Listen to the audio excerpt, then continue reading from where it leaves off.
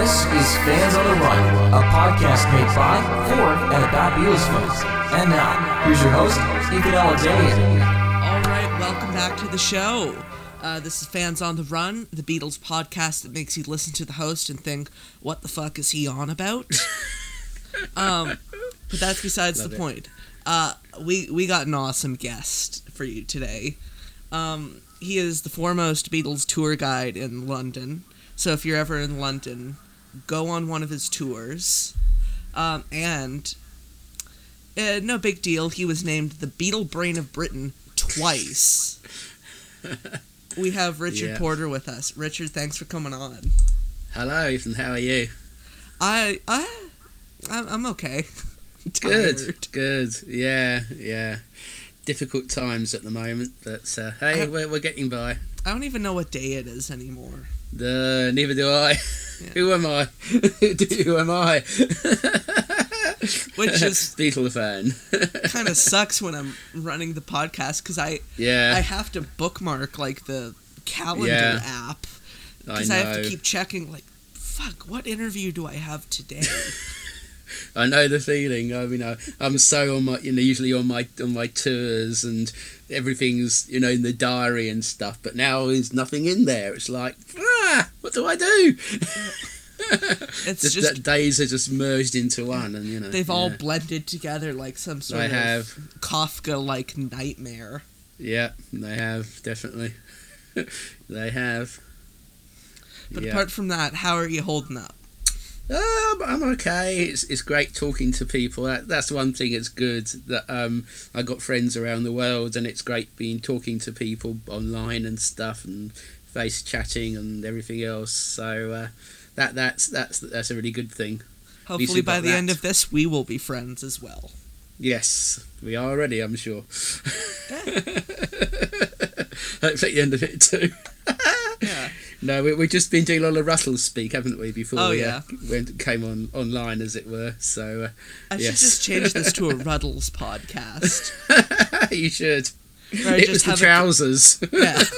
I just have a guest on, and we just keep reciting quotes from the Ruddles. This is I did that on my tours. This is the actual plays for the Beatles actually played. Yeah. I just go into Eric Idle all the time. Oh, I just remembered my favorite quote. It's they played here, 1965, Shea Stadium, named after the Cuban guerrilla dictator, Shea Stadium. Shea Stadium, yeah. That scene where they were walking in the stadium was filmed at Loftus Road, the home of Queen's Park Rangers, my favourite football team. One of my other passions. So is it even a connection there? See, you're proving yourself already. I didn't know what it was. I knew it was an English football stadium. Yeah, I recognised it. I sit in that stand all the time, but the one in the background. So, and funnily enough, in the robe in front of me is Leslie Cavendish, who's the Beatles hairdresser. Really? Yeah, he's a big fan as well. Yeah, little connections anyway. Anyway, we're getting. Damn, who else sits in this? I digress. All anyway, right. let's get back to the Beatles, show. Yeah. All right. So, Richard. Yes. When did you first discover the Beatles? Oh, well, I was born in 1962. In fact, I was born the week Love Me Do entered the top 30 in the British charts. But somehow the Beatles almost eluded me in the 60s. I don't know how. I lived in the Twickenham area, just down the road from Twickenham Film Studios, all the films are done, long before I knew anything about them. And I even had all these records produced by George Martin, but not Beatle records. All these kids' records he used to do, like Nelly the Elephant and Right Said Fred and all that. So I had we had all these records, but no Beatle records. And I didn't. I mean, I guess I knew. I mean, I remember Obla Di Obla Da by the Marmalade. Okay, I love the Marmalade. Yeah, that was 6 when that came out. And that's the first. I remember on Yellow Submarine, of course, because I was like 3 or 4, and everyone, of course, at nursery school, everyone sang Yellow Submarine. So I remember all that. But God, I even had an episode in 1971. We're on holiday in Finland, of all places, and I was with my family, and we just come off a ferry from Sweden to Finland. Saw this open top bus that had Wings Over Europe on it. It's Paul McCartney's tour bus. Oh. And everyone in the bus was waving at us. We had a British license plate. We were waving back. And one of my parents said to me, "Oh, look, it's Paul McCartney's tour bus." And they never let me forget this. I said, "Who's Paul McCartney?" This was 1971. I had no idea at the time. Of course I do now. And that was the actual Wings Over Europe tour bus? It's the Wings, and I know someone that owned the bus, and I've actually been on the bus since. And I met the bus was at the a Beatle convention in Liverpool in the mid-90s, and Denny Lane was there, and I took Denny Lane outside with and I had a picture taken with the bus, the Wings Over Europe tour bus. So that was cool. That must have been surreal. Yeah. So anyway, to answer your question, I suppose it was when I was getting into music when I was about 10 or 11. But I didn't buy my first Beatle record till, I remember very well actually, we had Capital Radio, it's a local radio station, had a rundown of the top 100 songs requested by their listeners. And over 20 were by the Beatles out of 100. So pretty much all their singles, and for a few album tracks, are in the top 100. And the next day, I bought the Red album, 62 to 66. Everyone my age started with the Red and Blue albums. Mm-hmm. That was the entry point into the Beatles, and I was absolutely hooked after that because by that time I don't think I'd heard songs like In My Life and Nowhere Man, and I just that was just it for me, and that was it for life. I'm sure you got the Blue album. Oh yeah, that's the next one. The Red and Blue were the first two you bought. Everyone my age, that's where you started. Like nowadays, it's probably Beatles 1 or whatever. Yeah. But in those days, it's the Red and Blue, which I think they came out in about 73. I seem to remember. Yeah. But I bought them in 76. That's right. Then I bought every album within 18 months. This is when I was still at school. Mm-hmm. Just pocket money. All my money was on Beatles stuff. What was the first one that you remember getting? Apart from the Red and Blue. Oh, I think the first album I was Revolver. I bought. It was the first album I bought. Yeah. Scientifically proven to be the best Beatles album. I think so, yes, yeah. But of course, yeah. The scientific study I'm referring to was conducted by me. Yes, where all of the participants were also me. Yeah, I think for me it changes though. I got a real soft spot for Rubber Soul. Mm-hmm. There's a few fillers which I could have done without. I mean, I was very involved last year in the 50th anniversary of Abbey Road, and that's become a real favourite. It always has been a favourite, but more so in the last year. So one thing I organised was the 50th anniversary of the Abbey Road crossing. Really? And I'd done similar things for the 25th, 30th and 40th anniversaries, getting people together and crossing to the minute since the Beatles. And it's going bigger and bigger and bigger each time. And this year was just absolutely viral. Because I got a Beatle band to pose as the Beatles on the crossing, dressed as the Beatles were. Really? And they arrived in a replica of John Lennon's psychedelic Rolls-Royce car. Oh, that's awesome. Now, I'd done a similar thing actually on the 40th anniversary, but this time it went... Actually, for the 40th, it went viral as well. We have even that one. It was on NBC in the States. I mean, both the 50th and the 40th were on Canadian TV. And it was the front page of the Guardian newspaper here, the guys on the crossing. So it made the front page news. It even had Brexit off the front page for a while, which was good. So I thought, yay, so I hated Brexit. That's another story. Doing a service for your country. Don't go there. It's like, give peace a chance, keeping with the war off the front page of the paper. Well, the Beatles on the Abbey Road crossing anniversary kept Brexit off the front page for a day. So I did my bit. Silver linings. I did my bit. That was an amazing day. And there people from all over the world came to Abbey Road, and the amount of love for the Beatles was just like you could cut with a knife. It was just like palpable, and that was an amazing day. Unforgettable. You brought up Abbey Road, and since you're like a Beatles tour guide, you must go to that goddamn crossing. Oh yeah, just a bit. Yeah. I don't remember London drivers being particularly, let's say, hospitable. No. My mum was trying to get a picture of me crossing, and all these cabs were just zooming down the street trying to hit me. Oh, tell me about it. Yes. What's the worst thing you've seen happen on that crossing? There have been people hit on the crossing before. Luckily, no one from my tours, but I know it's happened. But yeah, I mean, you do get people just forget about the cars, and some of the drivers can get very irate. I mean, by law they're supposed to stop. I've actually seen people, accelerating. People actually having to run out of the car's way and stuff. So I had to do that. Yeah. But I've seen some nice things too, like obviously you've seen Paul McCartney on the crossing. Oh, it was a lovely time when I was doing my tour once. I always tell the Paul is Dead story by the crossing. Oh, God. And I was going through all the clues, and saying, oh, that is, Paul's barefoot, and the 28 if and all that. So I go through all the clues, and I saw Paul's car coming up the road at that moment. And I just stopped in the mid-sentence. So is Paul McCartney coming to prove he's still alive? And I knew he was going to Abbey Road, to the studios. And I just said to my people, look, he's going to the studios. Let's go. We just basically ran to the studio and saw him go in. So it's basically like you summoned him. We got a glimpse of Paul McCartney on the tour, so that was pretty cool, proving he was still very much alive. Yeah. Less, of course, it was William Campbell or Billy Shears, or whatever you want to call him. One of the 4 names that this. I've heard Scottish. He's Scottish or something, but there was something with MI5. Yeah.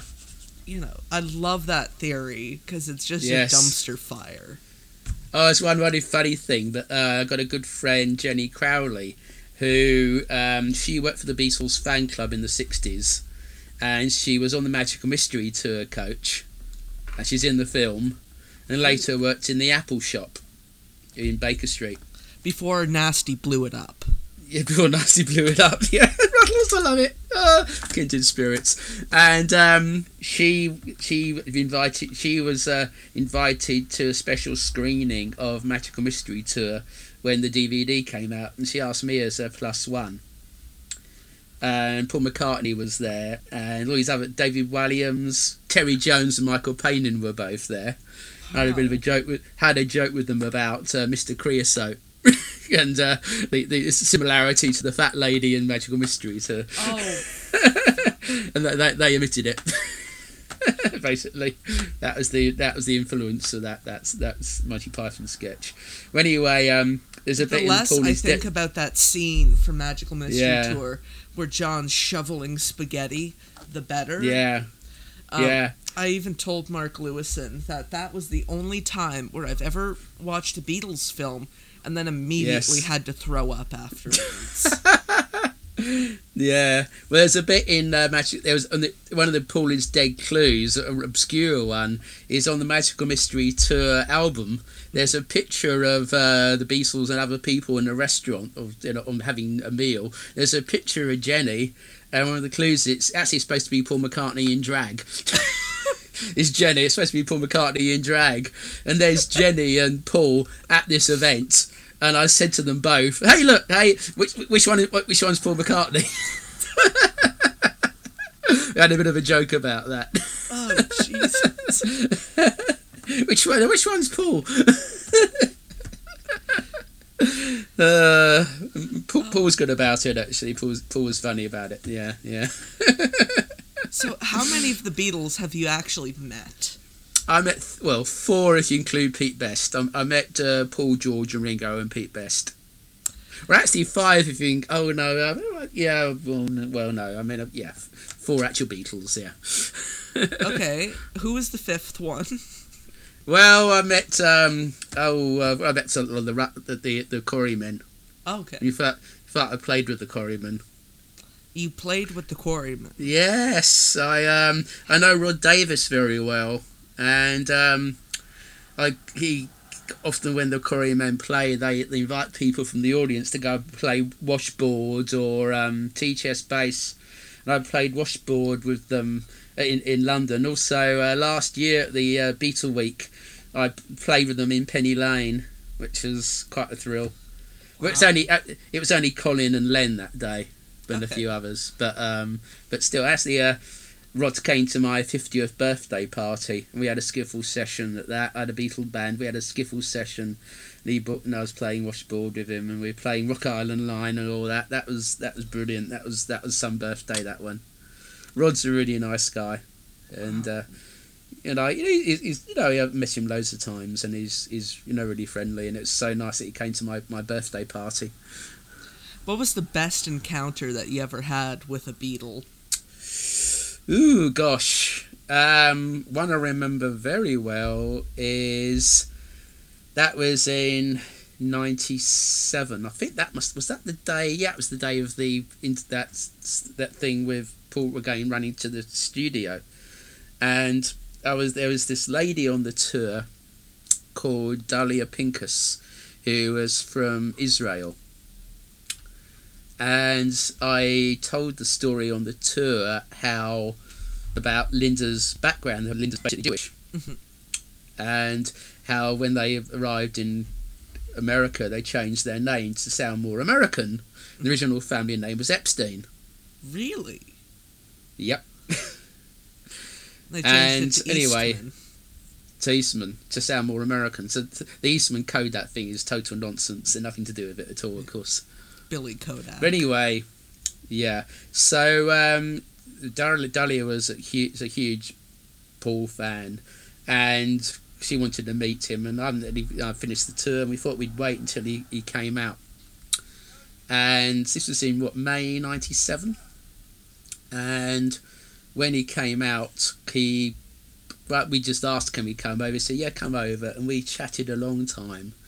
And Dahlia asked him about Linda's background, and he told us the story how Linda's family had fled from former Soviet Union to get away from the Jewish pogrom, and how they went to America, and all this story about arriving in Ellis Island, changing their name. And Paul said, "I married an Epstein." And he went into also said about how the Beatles were due to go to Israel in 1964 and were banned from going by the Israeli government because they would disrupt corrupt Israeli youth. And Paul said to us, "Yeah, they were right, we would have done." That's probably one of the longest conversations I had. And he told us all these stories about, this is very quite moving now, actually, because at the time Linda was very ill. Mm-hmm. And sorry, I'm going to get a bit emotional now because my wife Esther died from breast cancer, but 2.5 years later. And I only found out quite recently that Dahlia also died of breast cancer, the lady I was with that day. And I took pictures of her, and she took pictures of me, and these people are still around. And that's, I just found out only about a year ago that she had died from breast cancer as well. Sorry, I'm really sorry, man. Yeah, she's a great jazz singer, and there's a lot of footage of her on YouTube and stuff. And and that's but it's so nice sharing that with her. And there's lots of other nice. I mean, I met Paul quite a few times, and I had my picture taken with him outside. We used to go to Air Studios all the time in the early 80s. That's George Martin's studio, right? Yeah, and this came about. So I had a good friend, John, who it's the time I was just reaching out to be Beatles fans. This really came about after I went to the 1981 Beatle convention in Liverpool, and arrived, and there's like 1,000 Beatle fans there, and I thought I was like home. I just felt at home. And I remember that day very well because Victor Spinetti unveiled a statue of John Lennon, who of course only died a few months earlier. And everyone spontaneously sang Give Peace a Chance, which is like, wow. Anyway, after that I just reached out to find Beatle fans. I put an ad in Beatles Monthly. and got a few Beatle pen pals. And my friend John told me how he met Paul McCartney in Oxford Street, business shopping street in London. I didn't know Air Studios was there, and I'd been past the building God knows how many times, not knowing it was there. And he told me he met Paul many times. And I thought, yeah, right. So he said, no, come along, you'll see Paul McCartney. I thought, well, nothing to lose. I hadn't met him before. I was meeting other people. Anyway, he arrived at Air Studios. 10 minutes later, there's Paul McCartney standing in front of me. It's like, it's Paul McCartney! Sort of doing the help. It's like, what do you do when you meet Paul McCartney? Anyway.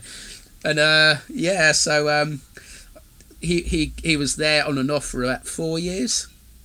And we used to go up quite often after work. I was working in a bank at the time. Used to go up after work, meet my friends. And we saw Paul on God knows how many occasions. I got my picture taken. I remember I went back to get the picture signed by Paul. When he looked at the picture, he said, "Oh, aren't we a lovely couple?" It's typical McCartney humour, that. So, yeah. I met him... a lot of times around the mid 80s. That was probably the most times, but the most memorable, I suppose, was that one in the late 90s. Out of all the Beatles that you met, which one was the biggest, let's say, twat? Ringo at the time was in his sort of drunk period, and he wasn't very friendly. He'd just say hello. That's kind of what I thought you would say. Yeah, he was just...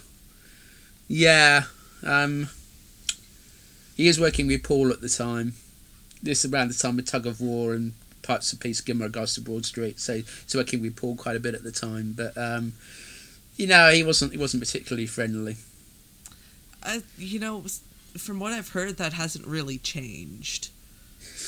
Yeah, I mean he's not as only that he made a bit of a fool himself. He said about the autographs. Mm-hmm. He was making what he was trying to say, and we didn't actually say it, but what was happening was he was signing autographs for anyone who was sent stuff for him to sign, but people were putting all the autographs on eBay. Mm-hmm. And they were getting loads of money for this, and he just got fed up with it. Mm-hmm. But when he sort of put that thing on his blog, on his website. Peace and love, no autographs. This is a serious message to everyone watching my and then saying peace and love, and sounding not peace and love at all. And I'm warning you with peace and love. And no, he didn't give the reason, and he should have done, and that made him out to be a real twat, I think. So, I mean, it's like, Then, of course, he upset people in Liverpool by going on as the ambassador of the Liverpool Capital of Culture. Mm-hmm. And he went on the Jonathan Ross big chat show here, and Jonathan Ross, of course, Ringo lives in LA, and Jonathan Ross asked anything you miss about Liverpool, and what he should have said, well, I don't miss my tough growing up. He just said, are you kidding? And because everyone in Liverpool got the hump about that, not surprisingly, Liverpool people are very protective about their city, and not surprisingly, for a time Ringo was less popular than Yoko in Liverpool. Well, it probably still is now. Actually, Yoko actually does a lot for Liverpool, to be serious. She does an awful lot. Obviously, buying Mendips for a start, and there's put lots of money into charity there too. So she's quite well regarded in Liverpool. And wasn't Ringo. Wasn't there an incident with a hedge kind of... Yes, topiary, yeah. Yes. Someone cut off the head of Ringo. Yeah, they did. I know. That was quite funny, I must admit. I did have a laugh at that. Off of his head. Yeah. I'm going to break the fourth wall a little. I always have like a little set of notes. Right. And I don't know what was going through my head when I was writing these notes. Yeah. For some reason, I just wrote down Dave D, Dozy, Beaky, Mick, and Titch. I don't know why. So I guess I'm gonna ask you. You're the Beatle brain of Britain. Yeah. Is there also a Dave D, Dozy, Beaky, Mick, and Titch brain of Britain? Not that I know of. Put it that way. And I must admit, but the only thing I do know is that they definitely went to Hamburg, and they were I think the residents at the Star Club as well, if I remember. But like 2 or 3 years after the Beatles. Yeah. I mean, everyone went to Hamburg after the Beatles, basically. I mean, which kind of killed the scene there in a way. Yeah. It's like, yeah. Oh, Wurtenheimer, another English band. Yeah, Wow. so Yeah. Yeah. Unique. yes. But they're kind of bubblegum, really. Again, I don't know why I have that written down. No. And actually, I saw them live. They did a kind of 60s revival thing many years ago. I You must know admit, they're not really up there for me. I mean, I got a lot of other groups that I put long before them in my list. Like, I think it's a shame that that group is still kind of going, but the Small Faces haven't performed together in 50 years. Well, because 3 of them are dead. Yeah, exactly. Yeah. I mean, there was a revival. Of course, Jimmy McCulloch joined them. Mm-hmm. There was a revival just after Jimmy McCulloch left Wings. There was a revival with Jimmy McCulloch in the Small Faces. That is which true. I thought was interesting. Yeah. Although nice with the connection bass there. player they had at the time, they weren't really small anymore. Because No. the guy looked like he was like 6'2". Yeah, that's it. That's the reason they changed the name when Steve Marriott left and Ronnie Woods and Rod Stewart joined. They weren't small anymore, so they just dropped the small and became the Faces. In my opinion, that was when the group was neutered. Yeah, I mean, Steve and Ronnie were brilliant songwriters. Merritt Lane, so I think yeah. I'd probably say I'm the biggest Small Faces fan in Canada. All right, good. They're a great band. Yeah, they were really good. Anyways, let's stop talking about these other Yes. non-Beatles groups. That's fine. Yeah. Well, I'm a fan of all these people, so yeah, it's great. I mean, they're all interconnected in some way as well. They are. Is it true? Well, I think you'd be the best person to ask because you're the Beatle brain of Britain. I heard something that the Small Faces were actually in the studio for the One World broadcast of All You Need Is Love. Yeah. No. I think by trying to think any of them there. Because I know Jagger was there. Yeah. I mean, there's Keith Moon was definitely there. I mean, but yeah, both Mick Jagger and Keith Richards were there. Keith Moon was there. In fact, Keith Moon plays drums. He's playing a drum next to Ringo. You could say Keith Moon drummed on a Beatle record. Well, actually, whether it's the recorded version or not, but he's certainly playing drums on the broadcast. A drummer on the broadcast. But the Small Faces, I'm not sure about that. Said something about that on the Wikipedia, but I was looking at Yeah. the video and like I couldn't see any of them. I don't think so. You heard it here first. I wonder if Ronnie Wood might have been there. He could have. But of course he wasn't a Small Face at the time. But No. no. What band was he even in at that point? He's in a band called The Birds, spelt with an I. Mm-hmm. Because he was in the Birds. Yeah. He was in the Creation for like a little Yes, while. he was. In fact, it might have been actually it might have been the time of the Creation. Actually, I think that was 67. That was probably around the time of the Creation. Mm-hmm. And he was hanging out with Jimi Hendrix and all those people at the time. Yeah. It's In every fact, time I yeah. discover a new 60s garage group, I look at like the members and it's like, oh, Ronnie Wood was in the band. Yeah, exactly. He was around a lot. He was in everything. Yeah. Okay, back to So- the Beatles. Anyway. Yes, of course. What did the Beatles mean to you? Oh gosh. Well, let's just say it's my career for a start. So when I've been doing being a Beatles tour guide for over 30 years, and before that ran the London Beatles fan club, which I started in 1988. So wouldn't have done that. My first wife Esther, who came on my tour.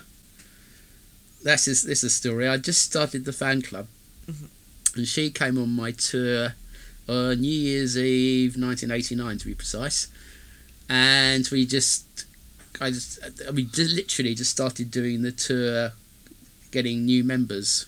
We just running it as a sort of a collection of friends before that, and we just thought we'd do a regular fanzine, and I gave out letters about the club, and she joined the club pretty much straight away, and she went back to America. She's American, and we started writing to each other, ringing each other, and one thing led to another, and we got married.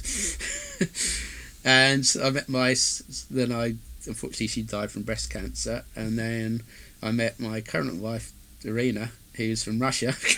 After marrying an American, I married a Russian. And we met because she was running the Moscow Beatles fan club, and I was running the London Beatles fan club. Really? And we started talking, and we were friends for a long time, and then we got married later on. So both both my wives I've met through the Beatles, basically. In different countries I never met otherwise. Yeah. So that's quite an influence right there. I mean, I don't think I could think of a better influence on your life. No. So, of course, my daughter wouldn't have been born if it wasn't for the Beatles. So, is your daughter a Beatles fan? Yes, she is, but she's kind of slightly rebelling at the moment. Yeah. But she is a big Beatles fan. Yeah. She's trying to be she says she's a One Direction fan at the moment. Say no, the Beatles are better.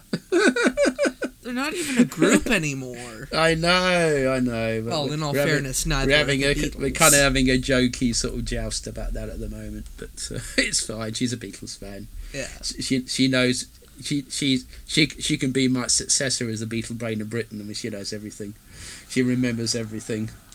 And unlike me, she's very musical. She plays like 10 instruments, and she's got perfect pitch, and she's the musical one in terms of playing music. So, yeah. What's your favorite memory of doing the tours or just being a fan of the Beatles? Gosh, there's so many. One was that first Beatle convention. That was a big one. In Liverpool in '81, that was a very big one. Obviously, it's just so many. It's really hard to pick one. I mean, just this last year, organising the 50th anniversary of the Crossing, and we had a concert afterwards at a place called the Dublin Castle in Camden. It's not really a Beatle place, but so where Madness gave their first gig, and Coldplay played, and loads of others, and we had a great concert there. And Kevin Harrington came along, who was basically the Beatles roadie. People forget about him, but after Neil became head of Apple, that Kevin became the Beatles roadie and sat up all the Beatles equipment on the roof at Savile Row, for instance. Oh, that was another thing. It's another time I knew I had a great job talking about memories. That in 1995, so the time just before the Beatles anthology, people from all over the world were doing stuff on TV about the anthology. Mm-hmm. And I had a call from a TV station in Germany, big TV show. This is like the question from heaven for a Beatles fan, where there's only one answer, and I thought this is a good job. The question was, they were doing research, and they were filming inside Studio 2 at Abbey Road, and on the rooftop at 3 Savile Row. And the question was, would you like to come with us as our consultant? And by the way, we'll pay you. And I thought, hold on, you'll pay me to do that? It's like the holy grail places for Beatles fans. I mean, I've been in Studio 2, but I've never been on the roof before. I've been on the roof before, but they're saying this is 2 Beatle places that every fan wants to go to. And they were asking me to go as their consultant. They were going to pay me to do so. I was like, oh yeah, I'll do it. Let me think, yes. So I thought, this is a good job. Thought about that for approximately 3 milliseconds. 1 nanosecond, yeah, I know. So I thought, yes, this is a good job. So I spent half the day on the roof and half the day in the Studio 2 at Abbey Road. So, yeah, that was pretty cool. Does the roof live up to its hype? Or is it just a roof? It's just a roof, basically. But it's nice. Not like Billy Preston is still up there. No. But one place where, and I've actually been to on quite a few occasions, at Studio 2, and that, God, it's, I think Chris Rea said, and he's a devout Catholic, he said, going into Abbey Road is like a Catholic going to the Sistine Chapel in Rome. You just feel its presence. He's just like, has amazing, it's got its own sort of smell to it as well. It's got a real atmosphere, and it's just like smell, unbelievable. Yeah, it's got this kind of musty smell. It's kind of just it's really it's just there, and it can just almost feel just the atmosphere, like the music that's been made there. Start selling candles. Yeah, I've got one thing I went to not long ago. They had a special listening party for the Mono Masters. Oh. And they were playing, they played A Day in a Life in Studio 2. Where they had this amazing sound equipment that cost them hundreds of thousands of pounds. It's like the most incredible record player ever.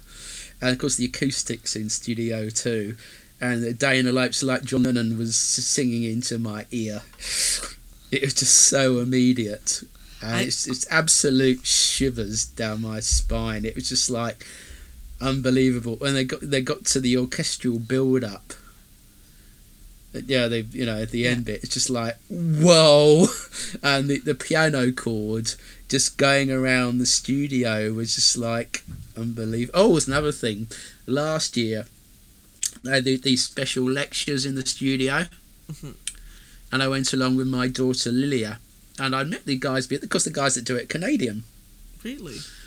Yeah, and they'd been doing it for a while, and they had these pianos on display in the studio. I knew they were going to do this. They'd done it before, and they asked if there's any piano players in the studio, and my daughter's a very talented piano player, and she volunteered, and they were asked to go to these 3 pianos and play one chord on those pianos. It was the final chord of A Day in a Life, using the same pianos the Beatles used on the record in 1967. Really? And there's my daughter playing that piano in Studio 2 at Abbey Road, the same piano used on A Day in a Life. But that was a proud dad moment. That was, that's one of those. I think I saw a video on YouTube of some kid in Studio 2 playing on the Mrs. Mills piano. Yes. Doing Lady Madonna. That was the piano she played on. That's the one they used on that as well. Oh, wow. That was the piano. I can't even imagine being inside Studio 2. I feel like it would just be staring into the sun. Yes, it is. And I've been in a few times. Every time I've been in, it's just like, wow. It's just like, this is the place where this music was made. And that's the thinking on my tours, that people just concentrate on the crossing, and they're wowed by the crossing, and it's like the studio just down the road. It's where they've recorded all their stuff. It's like, it's a cathedral of music. That's all I can put it. It has the same sort of atmosphere, and every time I go in, it's just like, it's the place. Yeah. How many times do you think you've actually been to Studio 2? I don't know, really. 15 or 20 or something. I don't know. Over the lucky years, fucker. Don't know. I am very lucky. I am absolutely blessed in what I do, and I've been invited to lots of nice stuff there, and it's always a pleasure. And I met lots of people. I met George Martin in the studio. Really? They did a book about the official history of Abbey Road Studios, and I was interviewed for it. And because of that, I was invited along to the launch of the book in Studio 2. And I had a bit of a chat with George Martin inside Studio 2, which is quite a thrill. Oh, God.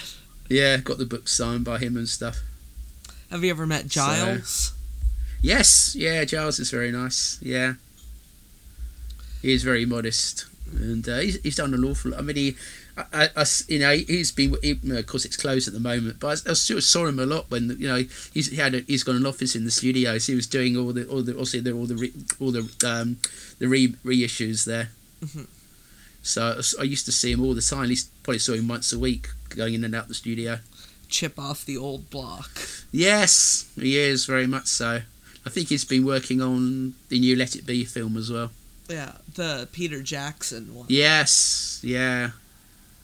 That's something. Hopefully, that's still coming out, and it's not that. It's supposed to be September, October, isn't it? Yeah, I heard so that. That's So Disney got their hands on the distribution. So I'm imagining that it'll end up on the Disney streaming service. Yeah. Oh, one thing is I'm also going to be working on, but I don't know if I should say this publicly. Well, I'm going to say it. I mean, it's going to be announced quite soon. There's going to be a new film coming out about Brian Epstein. Really? And that's going to be filmed hopefully this year, coming out next year. Is it a documentary or no? It's just kind of a biopic. Really? And I met they did a launch for sort of investors in it, and I went to that, and I met the script writer, and I've been helping a bit. I got them in touch with Frida Kelly. Really? Of course, worked for Brian. Good old Frida. She's been involved with helping with the script, so that's going to be officially announced next month, I believe. Are you able to tell us who's playing Brian Epstein? They haven't announced it. That's going to be announced next month. I don't know myself at the moment. I've heard a rumors few about names. Tom Hanks. No, that's one I haven't heard actually. There's another project that's going to be on American TV. Another Epstein project. The film's going to be called Midas Man. Oh, okay. Well, actually, we're going to call it Epstein the movie, but of course, after another Epstein's got rather famous recently, decided to change the name for good reason, I think. So it's going to be called It's going to be called Midas Man. Everything that Brian touched turned to gold, and sometimes not for the best. Oh yeah. It's really going to contrast how he managed the best group in the world, best entertainment group that couldn't manage his own life, basically, and all the sort of contradictions in his life and stuff. Kind of a Greek tragedy. Yeah. But I met the scriptwriter, and I think she's doing a good job. I mean, it's going to be truthful as you can. It's not going to be. They're going to keep to the truth as much as possible, so it's going to be very good. Good. So it won't be too sugar coated. No. No, definitely good. not. I'm very excited to see that. Yeah. So, you are the Beatle brain of Britain. Yes. What is your favorite weird pieces of Beatles trivia that you could tell someone and they would look at you like you just grew a third arm? It's like, how the hell do you know that? Why the hell do you know that? Gosh, I don't know. There's so much I've learnt over the years. And sometimes I think, you sure? I don't know. I mean, there's just things that I know. Sometimes things the Beatles say, which I know, that's not true. And I know that some things are said for PR reasons and whatever. But it's hard to pick one, really. But I'm always learning. I'm always meeting people who have some sort of like I said, meeting Kevin Harrington recently, who was. People forget how involved he was. That he was around. Really, he was first as an office boy for NEMS, and running, doing jobs for Brian, going around to all the Beatles' houses, delivering stuff, and for that he learnt a lot. And then really from '68 being the Beatles roadie, set up all the equipment in Abbey Road Studios on the rooftop of 3 Savile Row, and getting to know all the stuff there. And he lived at Friar Park for a while. Really? Yeah, and he said the first night it's like they were pretending it was haunted, and they were freaking him out with these ghost noises. George and Olivia and everyone else freaking out with doing these ghost noises and stuff. It's the first night in Friar Park, so I just thought there's lovely sort of personal stories you hear. Have you ever been to Friar Park? Not inside, no. I wish I had. Well, I've been around the outsides and stuff, but not inside. I'd love to go inside. I'd love to see it. Yeah, so, I know a few people that have, and yeah. It's a beautiful house. Of course, I'm just saying that from pictures. I've never. Yeah, I had this amazing story told to me by someone on this. Get these stories from people on tours. That this lady she's Native American from the same tribe that Olivia's family had connections with, or something, and there was some sort of family connection. And she was visiting England, and this sounds a bit far-fetched, but apparently it's true. She was told to go to Friar Park, and was told there was a relation of theirs living there. And then no one told her who it was or the connection, and she was invited in. And so all these pictures of the Beatles, and they asked, I didn't recognise George. So, do you have some connection with the Beatles? And it's asking George Harrison. It's like, you could say that, yes. Oh, you hear these lovely stories, and there's the other story. This guy who was this guy from Sweden who was in England in 1968 and was outside 3 Savile Row, and someone came out with a letter. It was an invite to be outside a certain hotel at a certain time, and everyone who was there was bussed down to Twickenham Studios and sang on Hey Jude. Was in the audience on Hey Jude. You can see him in the video. Oh, is that the one that was the video? Yeah, with all the fans around the piano, crowding around for the na na na bits. Yeah, he's one of them. Yeah, right place at the right time. Talk about it. Yeah, I know. So I love all his personal stories and stuff. That's the when I've doing these tours for say 30 years. I could probably do them in my sleep and probably do, but what I get the kick out of is hearing all these personal stories and telling the stories, and then getting all the feedback from people. That's what I enjoy is the love for the Beatles and telling the stories and getting all the reactions from people. Okay, so now I'm gonna ask you some kind of quick fire questions. Yeah. What is your favorite Beatles song? Gosh, let's say who's your favorite child? Top 5. You can pick top 5. Okay, In My Life, definitely up there for many reasons. It's one of the first. That's the first song I heard after hearing about John Lennon's murder. That's always been up there, and there's a lot of personal reasons as well. That's very high there. Something is very high up there, so I absolutely love. There's a few kind of more obscure ones. I always loved Hey Bulldog for some reason. It's a brilliant sort of dance record. It changes with moods and stuff. A Day in a Life is always up there, and hearing it in the studio that time, and just like I've always loved the original acoustic version on My Guitar Gently Weeps. I heard that for the first time in Abbey Road in '83 when I had that was the first time I'd been in Abbey Road when they had the Beatles Abbey Road show. Oh, that's right. They played all these rare songs, and hearing the original acoustic version of When My Guitar Gently Weeps was just like, what's that? Just like so amazingly moving. I've heard about that tour. In fact, I've actually seen bootlegs. Yes. From like someone smuggled in a tape recorder and. Yeah, there's a bootleg video you can get of it, which I've got, which is quite amazing. Yeah. I haven't heard about the video. Now I want to see the video. There's a video. I don't know if it's on YouTube. I don't think it's on YouTube, but there is a video.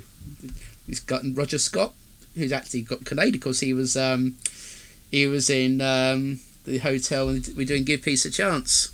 In Montreal. He was in Canada in Montreal. Yeah. He was the one that narrated the show. Really? Yeah. Okay, do you have a least favorite Beatles song? I suppose Revolution Number 9 is, even though it's got its quirks. Yeah. Maxwell's Silver Hammer, I must admit, I've just never warmed to. This happy sing-along about a mass murderer. Yeah. Which just like, I don't know, I never will. That's probably my least favourite, and also I suppose just coming after Something, which is just this incredible, sensual, amazing love song, and then you got Maxwell Silverhammer coming right afterwards. Talk about a change of mood.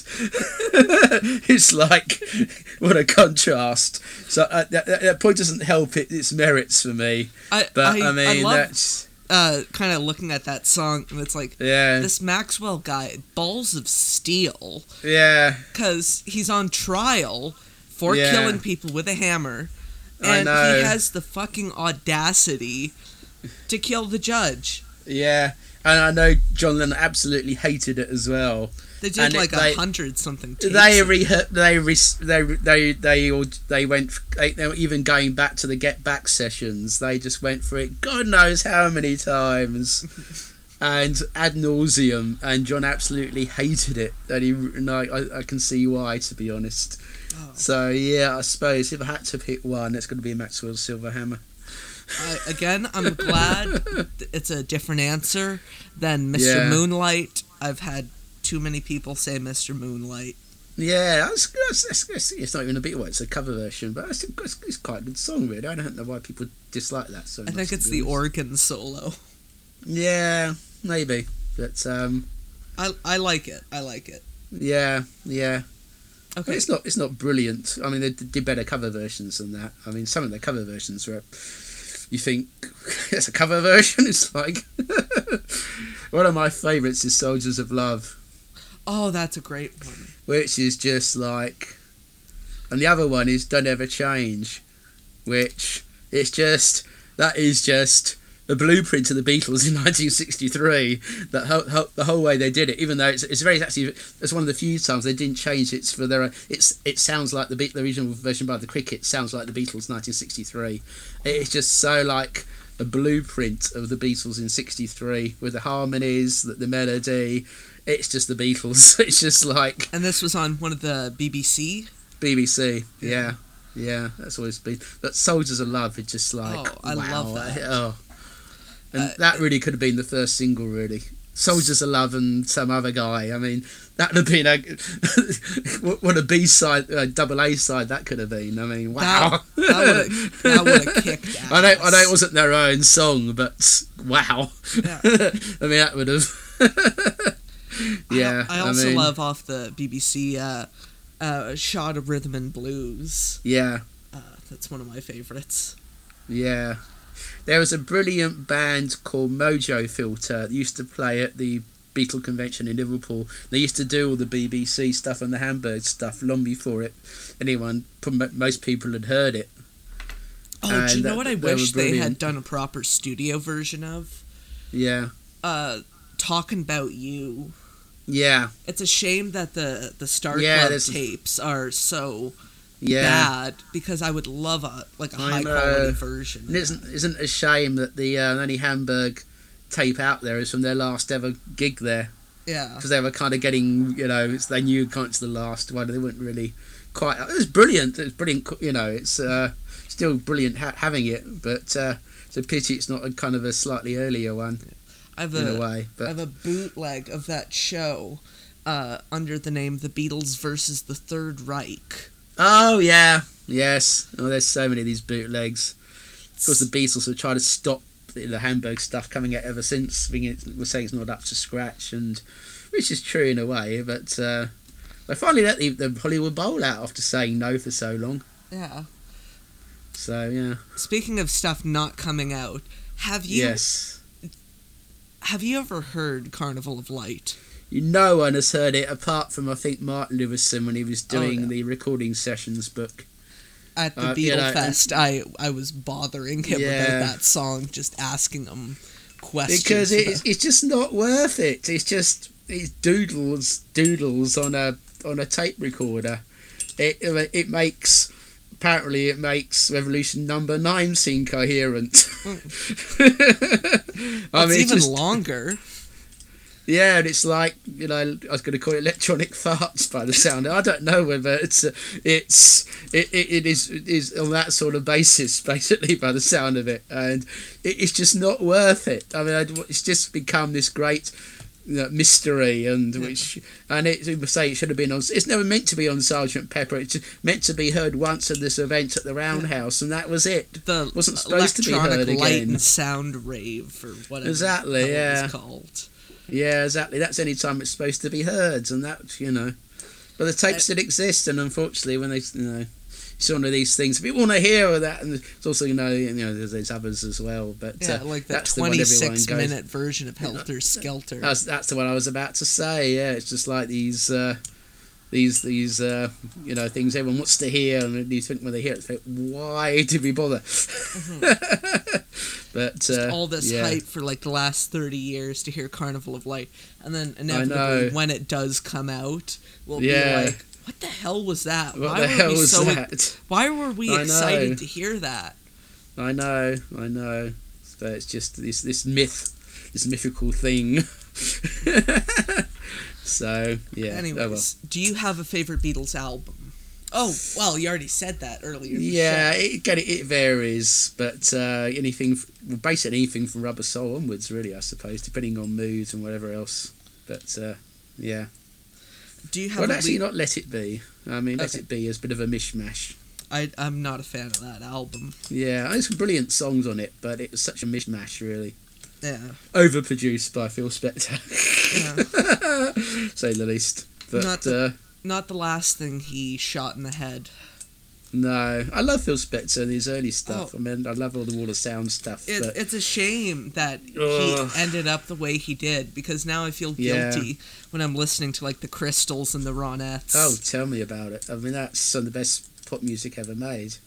One of the best Christmas albums is the Christmas Gift for You. Exactly. From Phillies. Oh yeah, exactly. Yeah. And Be My Baby is still one of my all-time favourite records. That just oh god.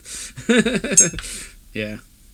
I could listen to like Do Run Run for like every day for the rest of my life. Yeah.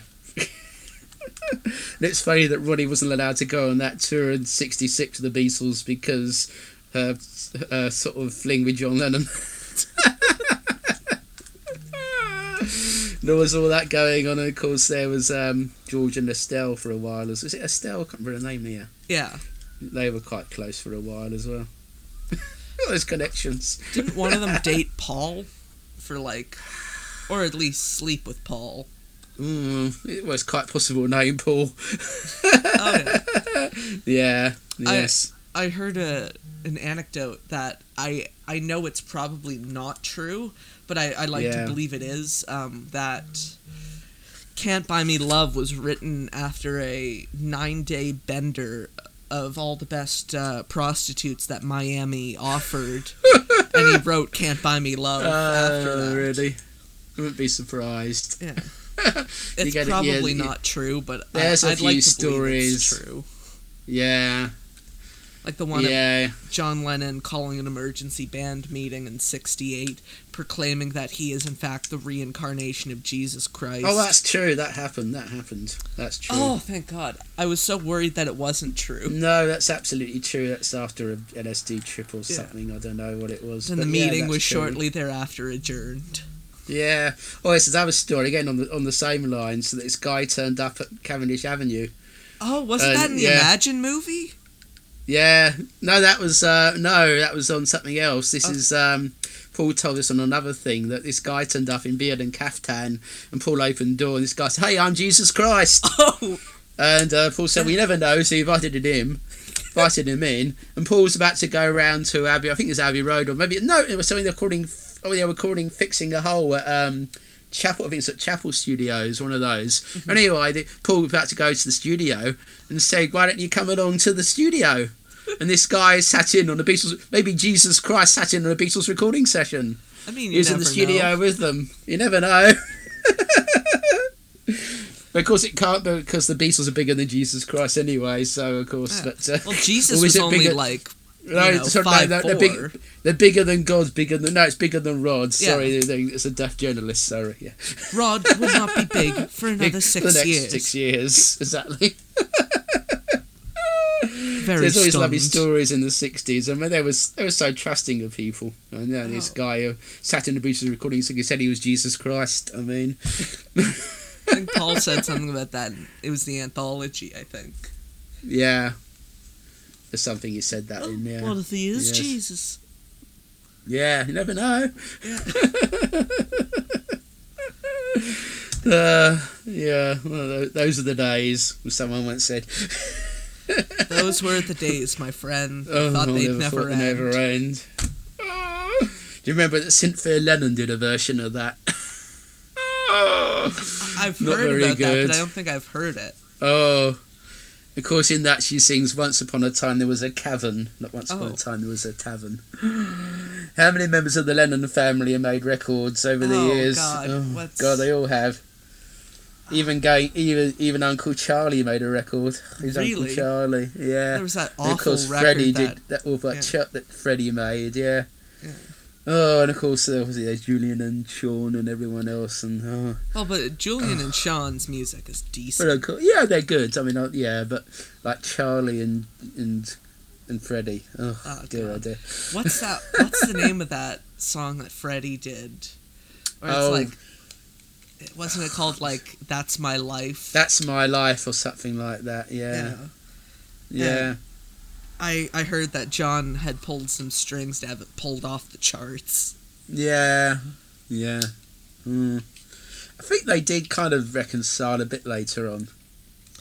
But there was a long time they didn't. I think in the 70s or something they had a bit of a, not they don't think they saw each other again. I think they were corresponding at least, but yeah. There was a book, I think, from Freddie's, I think, last wife. Yeah. Some stories Pauline. about John and Yoko. Yeah. Yeah, Pauline is actually a Beatles fan and married Freddie. So yeah, I got that book. So I don't think I ever read it. I got it somewhere. Yeah. God, I got so many Beatles books. I got a library full. I haven't read some of them. I'm going to be honest. Same here. I got hundreds, and some I probably never will read. But when I was doing the coffee shop and doing the fan club, and we used to get get sent books to review. So for a long time, I never had to buy one because I always got sent them to books that were samples of books we could have sold in the shop or books to review for the fan club. So that was quite handy. Out of your library, are there any books that are like fairly popular that you don't really like for their like authenticity or their angle? The Love You Make by Peter Brown. Oh, I did not like that book. I know Paul McCartney hated it as well, but I heard he and Linda organized a book burning in their backyard. I heard that. Yeah, I think Peter Brown was kind of waylaid by Stephen Gaines, the guy he wrote it with. I wanted to get all the juicy bits and ignored all the good stuff basically, and trying to get all these revelations and saying here's a revelation never said before. The Beatles took drugs. No shit, Sherlock. I mean, really? Okay, right, next. Oh, God. Well, nowadays, it's that sort of line. I mean, maybe he didn't say that as such, but it's on that sort of line. It's like, okay, next. I've had friends that are like getting into the Beatles nowadays, and of course the go-to book, unfortunately, is that Bob Spitz one. Oh God, don't! I mean, even the captions. It's got the date wrong with John meeting Paul. It's right to finish for Bride Queen the Beatles. Couldn't even get the date right when John met Paul. It's like There was this great Conan O'Brien bit. Yeah. Poking fun at these captions. Like, the famous Beatles rooftop concert at Taco Bell. John's bed in with the grimace. I know. And he was really narky about, it wasn't his fault, the cat they'd done as an afterthought and all that. It's just like, oh, come on.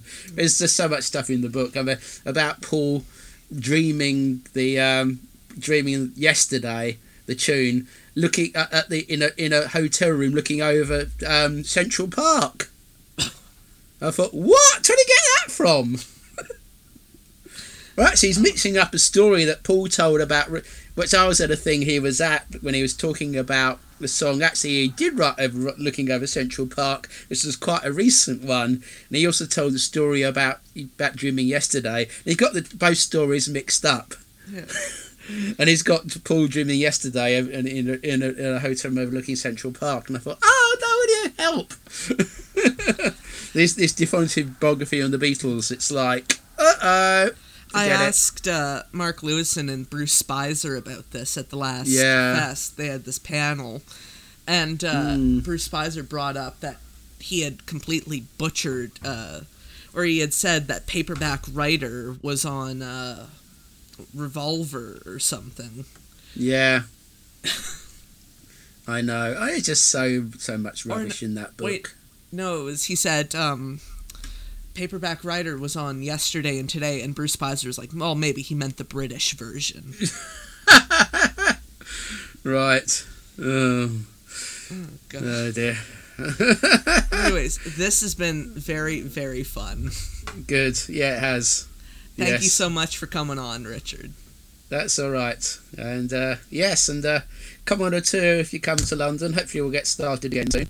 Next time I'm in London, I am definitely taking one of those tours. And hopefully I've got the my book coming out with Susan Ryan. It's the Beatles Fab Four Cities. Liverpool, Hamburg, London and New York, about all the cities and how they're interconnected in some way, and there's so much weird stuff which I didn't realise, which I just found out, that weird stuff like Liverpool and Hamburg being on the same line of latitudes, and you can draw a line through it on the globe. There's just weird connections and things like that which we've and there's always different places and stuff, and that the book's hopefully coming out later this year, but anyway, it's kind of, so that's a big project I've got at the moment. I've heard from Susan and you that like the release date's kind of up in the air because of the notorious Rona. Yes, but a certain virus that's going around you might have heard about. I don't know, it's just this thing. As John said, stay in bed. Yes, exactly. Good idea. Yes, give peace a chance. All that stuff. All that stuff, yeah. Stay in bed, grow your hair for peace. Yeah. I think no one can get their hair cut at the moment, so we are growing our hair for peace. Yeah. I'll have that sort of haircut soon. The hair soon. I don't get my hair cut. I mean, I like having my hair relatively long, but this is kind of fucking ridiculous. Yeah. Oh well. Yeah. Stay in bed and grow your hair for peace in the world. Yeah. Anyways, yes. Whenever your book comes out, everyone else out there listening, go buy it. Good, thank you. Except for Susan Ryan, she will probably be given a copy. Well, hopefully, yes. Yeah. Hopefully I will as well. Yeah. That'd be nice. Yes. Yeah. Nice if the publisher told you when it's coming out. Yes. Even better if they'd give you a copy. It would. But we're hoping, hopefully sometime this year. But I'll keep you posted on that. I'm looking forward to it. Yeah. Richard, thanks for coming on. Okay, well, thank you very much. Everyone out there, do this. Goodbye for now. Fans on the Run is produced by Ethan Alexander. Additional voiceovers by Richard Phillip. This has been a Showtown production.